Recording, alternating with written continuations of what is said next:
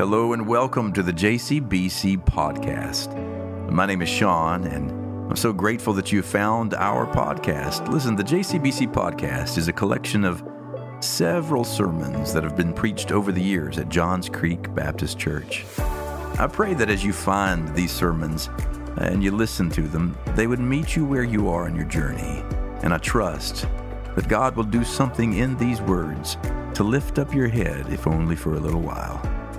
So go ahead and subscribe to us and follow along. Exodus chapter 40, and we're going to be in verse 33 when we get there. Just a bit of good news, just to keep this in perspective, we've been 26 weeks now in the book of Exodus. But to keep it in perspective, it took Moses 40 years to get out of Exodus. So just be grateful. Wait till we start Leviticus. Yeah. This entire story began with a cry. Every good rescue story begins with a cry, a moan, a groan, somehow a reaching out for help. And in the 3rd chapter of Exodus, we heard that the Israelites' cry met the ears of our Lord, and the Lord met the needs of the Israelites. We hear these words: "The cry of the Israelites has now come to me, and I have seen how the Egyptians oppress them." And there, in the 3rd chapter of Exodus, you and I are introduced for the first time in the history of humankind to a God who pays attention to the margins. That the cry of everyone who is pressed out and forgotten and pressed down and oppressed is remembered in the ears of this God. So he reaches out to one of them, to Moses, a child who was raised not as a Hebrew, but raised in the palace of Pharaoh. And he says, "I want you to join with me in what I'm up to in the world, because I'm going to set some people free, not just now, but forever." And Moses says, "Well, not me. Who am I?" You remember these conversations. Who am I? I'm not qualified to do these things. I don't speak so well. I don't talk so good. They don't know me. I don't know you. Who am I to do this big thing that you're calling me to do? And God says, "What do you mean, who are you to do this big thing? You were raised in the palace. Who are you not to use the grace and the mercy that was given you? Who are you not to use your Egyptian privilege to set other people free?" So he sends Moses to Pharaoh with a message that sounds something like this: "Let my people go so they may worship me." The entire theme that we've been studying for 26 weeks is about freedom for worship. And why? Because God knew that when people worship, it provokes an imagination that enables them to see their existence in the world not as it is: enslaved, oppressed, beaten down, but as it could be: free and full of life. So let my people go that they may worship. And then we walk through 15 chapters of trying to set the people free. 15 chapters worth of stories in which the plagues come. Remember the plagues? And with each plague, God is systematically dismantling the infrastructure of presumed power and domination from Egypt. And with each plague, like a wrecking ball, knocking down everything that up to that point had kept the people from thinking they could actually be free. 15 chapters in, and you think, well, it takes a long time to get through this part of Exodus. And the reason is because it takes a long time sometimes to be set free. Whether the enslavement that you and I experience is some kind of spiritual darkness or emotional, psychological darkness, maybe it's an addiction, maybe it's some kind of relational disenfranchisement, maybe there's some kind of a disconnect with family, whatever it is. It sometimes takes a long time to be set free. But after 15 chapters of being set free, don't forget that it took just one night for all of Israel to get out of Egypt. But it took 40 years to get the Egypt out of Israel. Sometimes it takes a while. And then we moved into 3 more chapters, 15, 16, and 17, in which we saw them wandering through the wilderness, wandering because we mused a little bit during those weeks, if you'll remember, that sometimes after you're set free by a thing, you go through a period of wondering, do I really want this freedom? I mean, the businesses, they coalesced, right? Or the family, after the divorce, there was a remarriage and there was a blending of all the kids, or maybe something happens at church and everything from the outside in looks like it's going to be healthier, it's going to be better for us, we're going to be stronger. But right now, while the systems are still kind of moving around, I'm not so sure I really want this. Every time we're set free, we question whether we want this freedom, because for the people of Israel, they had to say yes to a new rhythm of existing in the world, in which now they had a God who had certain expectations, which leads us to the foot of Mount Sinai in Exodus chapter 19. And Exodus 19 and 20 and 21 and 22 and 23 and 24, for 6 chapters, we see what we refer to as the establishment of the covenant, where God basically says to the people, all right, now I've set you free, and I'm going to be your God, and you're going to be my people, but this is how this is going to shake out. I have some expectations, and in that period of the book of Exodus, he gives 2 great gifts. He gives the 10 Commandments, or the Decalogue, with certain expectations, black and white, very clear. Do this and don't do this. Love me and love your neighbors. But then he also gives the book of Covenant, an extended kind of commentary on the 10 Commandments.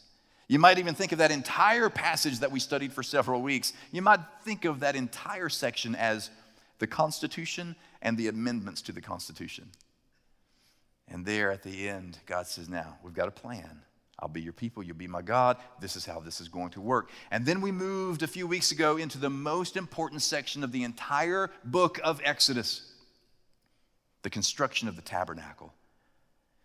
Because somewhere early in the Sinai event, God calls Moses up and says, now look, I've set you free, but that's not all. I'm not done with you. I want to abide with you. I don't just set people free, but I keep them free. And so he says, build for me, have them make for me a sanctuary so that I may dwell among them. And then for 13 straight chapters, we have detail after detail about where to put the furniture. And we talked about the feng shui of the tabernacle. Curtains here, rods there. What are they made of? Do they flow? You know? And for chapter after chapter, 25 through 31 is detailed instruction. But then 35 through 40 is detailed construction. Almost a word-for-word mirror image of the 2 passages. In one section, God says, here's what to do. And the other section, God sees Moses do it. And then in between the 2, in between the instruction and construction, there's an interruption. And we studied last week the golden calf, where the people of covenant, the very first act of the people of covenant was to break the covenant. And we imagined, isn't that the way we do it? Isn't that the way we always do it? And now we come to the end. The tabernacle has been constructed. Everything is complete, and there's only one thing left to do. It's time for God to move in. We pick up the reading in chapter 40, verse 33.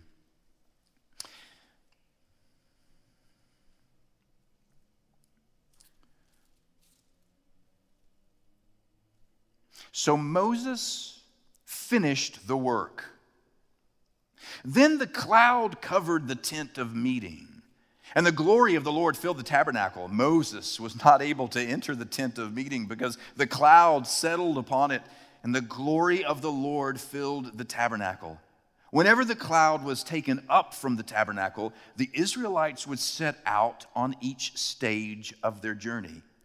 But if the cloud was not taken up, then they did not set out until the day that it was taken up. For the cloud of the Lord was on the tabernacle by day, and fire was in the cloud by night, because the eyes of the house of Israel at each stage of the journey, before the eyes of the house of Israel at each stage of their journey. The very last thing done in the book of Exodus. here at the culmination of this entire story of liberation. And not only at the culmination and conclusion of this book of the Bible, but at the beginning of their continued story and where they go from here, God gives Moses and the people of Israel, and for that matter, all humankind, two gifts, two graces with which nothing is impossible and without which nothing is possible. Today I want to talk about those two gifts. The gifts, the presence and action of God. Let's pray together.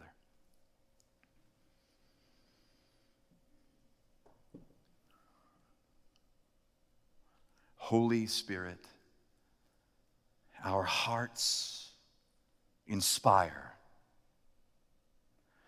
Fill us with your holy fire. For if you are with us, nothing else matters. But if you are not with us, nothing else matters. Amen. Two great gifts given by God to Moses, the Israelites, and to you, to me. The presence and action of God. The cloud comes down and settles on the tabernacle. It's a cloud, and I love that the cloud, which symbolizes God's presence in the camp, I love that it descends, that it comes down from on high, because that's how God always postures God's love. It's the kind of love that comes down. It reminds me of the prologue of the Gospel of John, where we are told, in the beginning was the Word, and the Word was with God, and the Word was God, and then He was in the beginning with God, and everything that came into being through Him, and not one thing that has come into being without Him. And then later in verse 14, the Word has become flesh and has dwelt among us. See, I love the downward motion of God's love. It goes down. I think about Philippians 2. Have this mind in you, which was also in Christ Jesus, that although he was in the form of God, did not regard equality with God as something to be exploited, but he emptied himself and became humble and obedient even to the point of death on a cross. So when we read here that the tabernacle sees the cloud of God's presence descend upon it, I'm like, yeah, that's because that's what God has been wanting to do since the dawn of time. God, the creator of everything that is, the creator of earth and sky and sea and salt and tree frogs and cicadas. The God who created it all now wants to abide in and with and among it all. So it comes down to abide, and there's the presence. And that's fantastic, but it's not even the coolest part of that passage. In that passage, not only does the presence of God comes down, but so does the action. The action of God. Did you notice that in the text we just read, the cloud comes down and then it goes back up, and the cloud comes down and it goes back up, not because God comes and goes, but because when life tells you it's time to get up and move and go into more wilderness and maybe even more battle, the God who has come to be with you does not get up and go. It gets up and moves with you. There is the presence of God, yes, but there is the action of God. And the tabernacle is this physical reminder that every time the Israelites looked up and saw the cloud descending upon the tabernacle, it's a reminder that God is with us in this camp. But if we should strike camp and move, and if we get under attack, or if we have to move across some boundary, God promises to go with us. And this is unprecedented. I want you to know it's unprecedented in the history of ancient Near Eastern religions. I mean, there were plenty of gods who would set up camp with their people. I would have my God over this zip code, and you would have your God over that zip code, and as long as the God over my dirt doesn't interfere with the God over your dirt, we're going to be fine. But here's a God of all dirt who says, it's all mine. And so I will come down and live among it, and when it's time to move, I will go with you. tabernacle is a reminder of the presence and action of God alive in the world. And the question I want to ask you as we prepare our minds and hearts for this table is, are you aware that the presence and action of God is here? And that is in you. Because see, this story of the tabernacle that we have spent now 26 weeks in studying and getting underneath and immersing ourselves in, this story of the tabernacle, it has another part to it, and that is this. The tabernacle, it was meant to only be temporary, see. The tabernacle was kind of a blueprint or a prototype of what would become the permanent temple later in Jerusalem. A temple that was even more magnificent and grand, a temple of stone and brick and mortar and bronze and silver and gold. It would be in Jerusalem the permanent mailing address in their minds of where God was on the earth. It's the holy dwelling place of the Most High God, and you could Google Earth it. You could find it on Google Earth, and there it is. And for a long period of time, that worked. And so people doing faith in Judaism would look and see on the high hill the temple, and in the temple, in the back of the temple, the very inside holy place is the presence of God on earth. So we're not alone, He is with us. But then what happens in the year 586 when the Babylonians defeat Judah and they ransack the temple?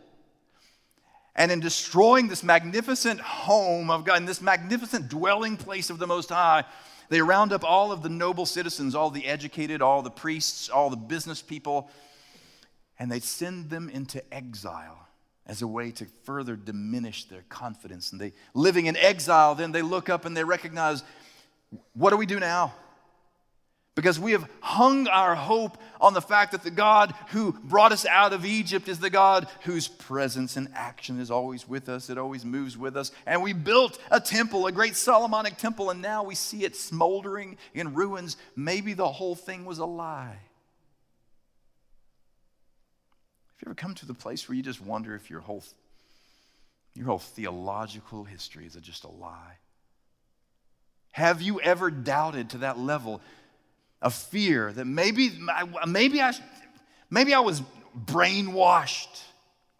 Maybe it was all sounded great, and there He is in the temple, the smoke comes down, smoke goes up, it's great. But now this thing is lying in ruins. Have you ever come to some rubble in your religion that has caused you to wonder, is this really?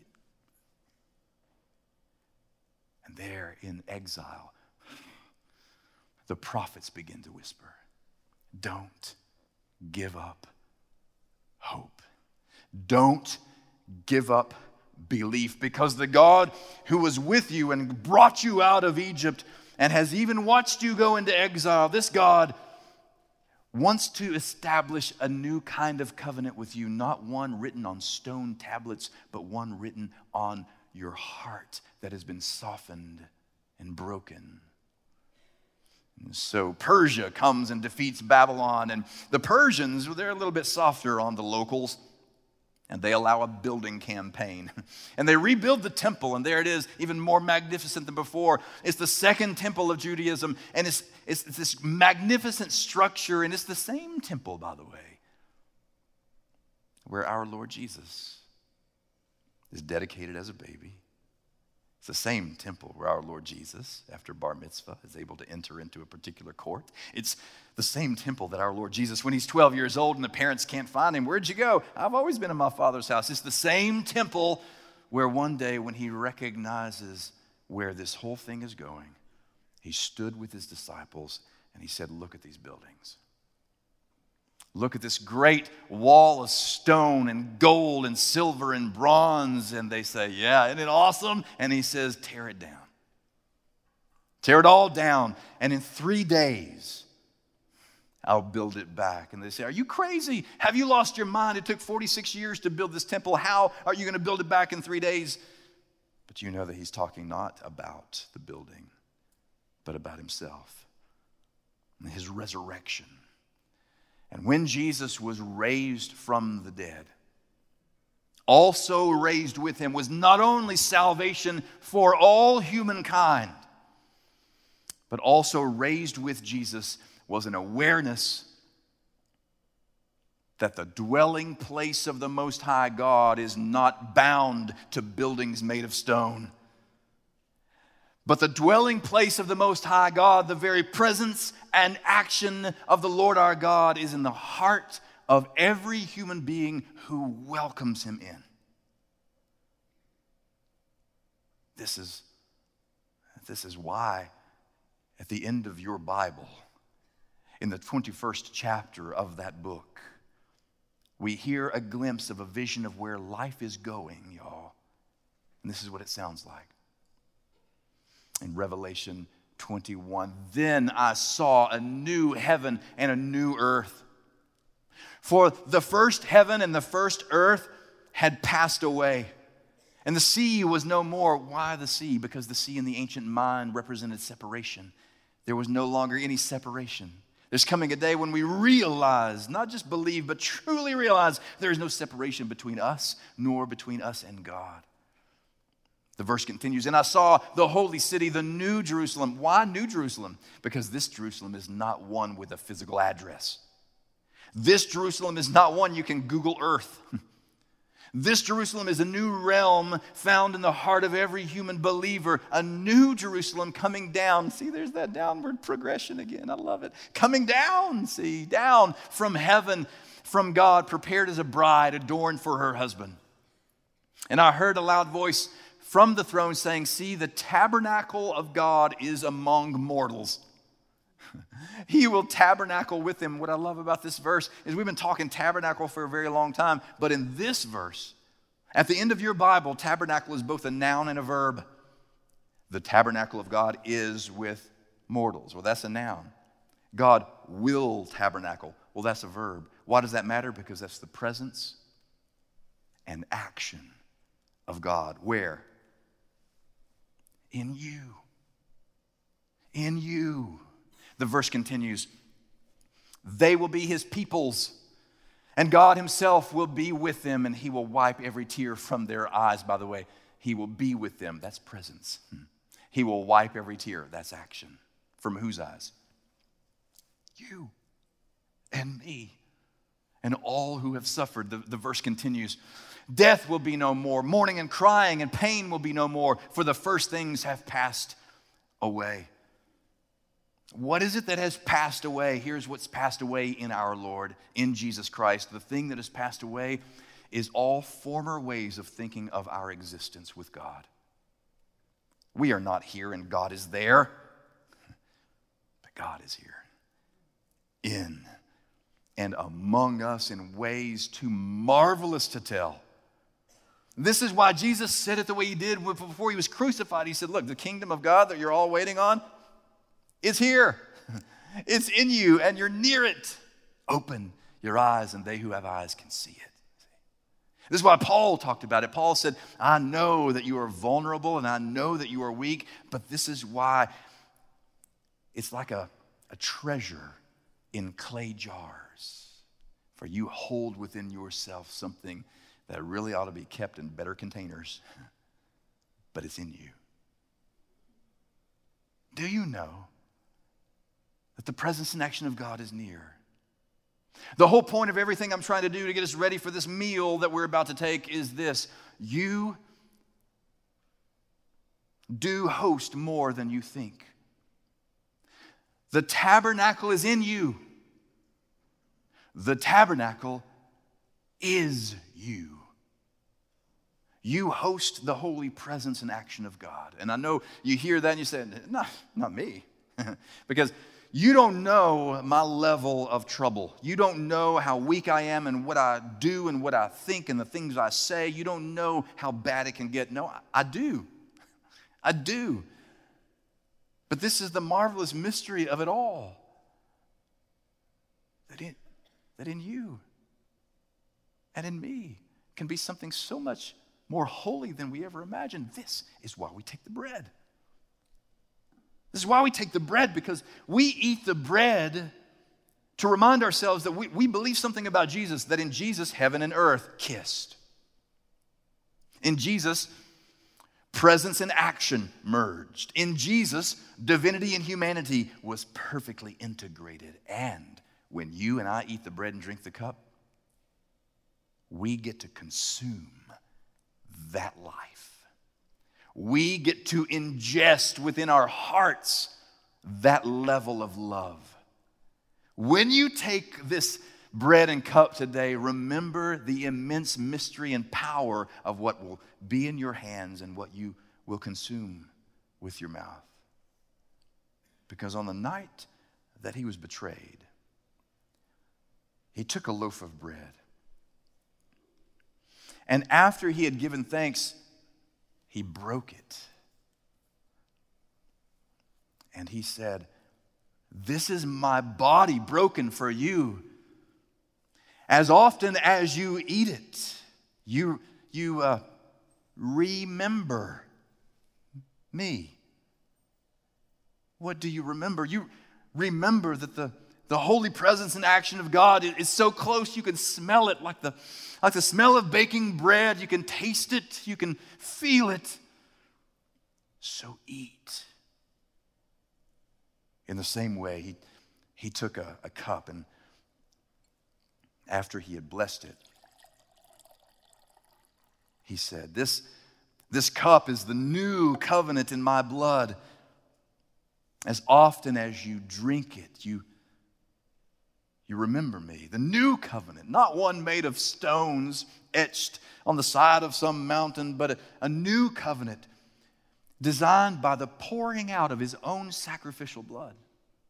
And as often as you drink this cup, you are to remember that Christ is in you. For as often as you eat this bread and drink this cup, he said, you proclaim the Lord's death, the Lord's good news, the Lord's extraordinary gospel until he comes. Beloved, this table is set for you. It's set for anyone who would come and partake. The only requirement is that you are hungry and that you thirst for the presence and action of God.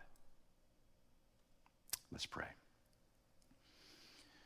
God, even now as we prepare our minds and hearts for the breaking of bread and the pouring of the cup, even now as we prepare to eat and drink and remember, our prayer is that you would instill within us a keen awareness of your holy presence, a presence that is not meant simply to bring comfort to us, but transformation to the world. We thank you for this table and for the forever eternal reminder that you will never leave us nor forsake us. We eat it now and drink it now in your holy name. Amen. Pray with me. We give you thanks for this bread, O Christ, and pray that in eating it, we are strengthened by the awareness of your holy presence. In Christ's name we pray. Amen.